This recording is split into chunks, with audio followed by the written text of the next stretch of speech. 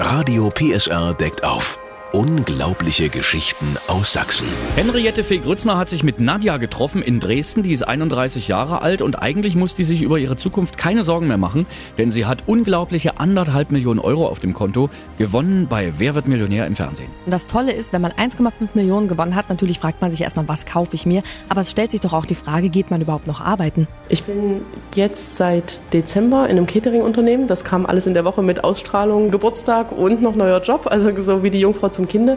Hast du mit dem Gedanken gespielt, aufzuhören zu arbeiten und erstmal nur die Seele baumeln zu lassen? Nie. Also ich hätte vielleicht, wenn dieses Jobangebot nicht gekommen wäre, vielleicht 1-2 Monate mehr Zeit genommen zu sagen, guckst mal, was das Perfekte für dich ist. Nun kam dieses Jobangebot, das war super klasse, also es ist genau das, was mir so entspricht an Fähigkeiten, aber überhaupt jetzt monatelang nicht mehr zu arbeiten und da einfach nur einen Lenz zu machen, entspricht mir gar nicht. Also es ist mir auch einfach zu langweilig und es ist auch nicht das, was ich vorleben möchte.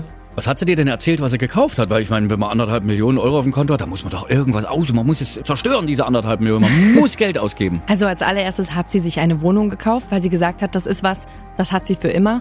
Und sie hat für ihren Sohn so ein Auto-Jungsbett geholt, was so blinkt.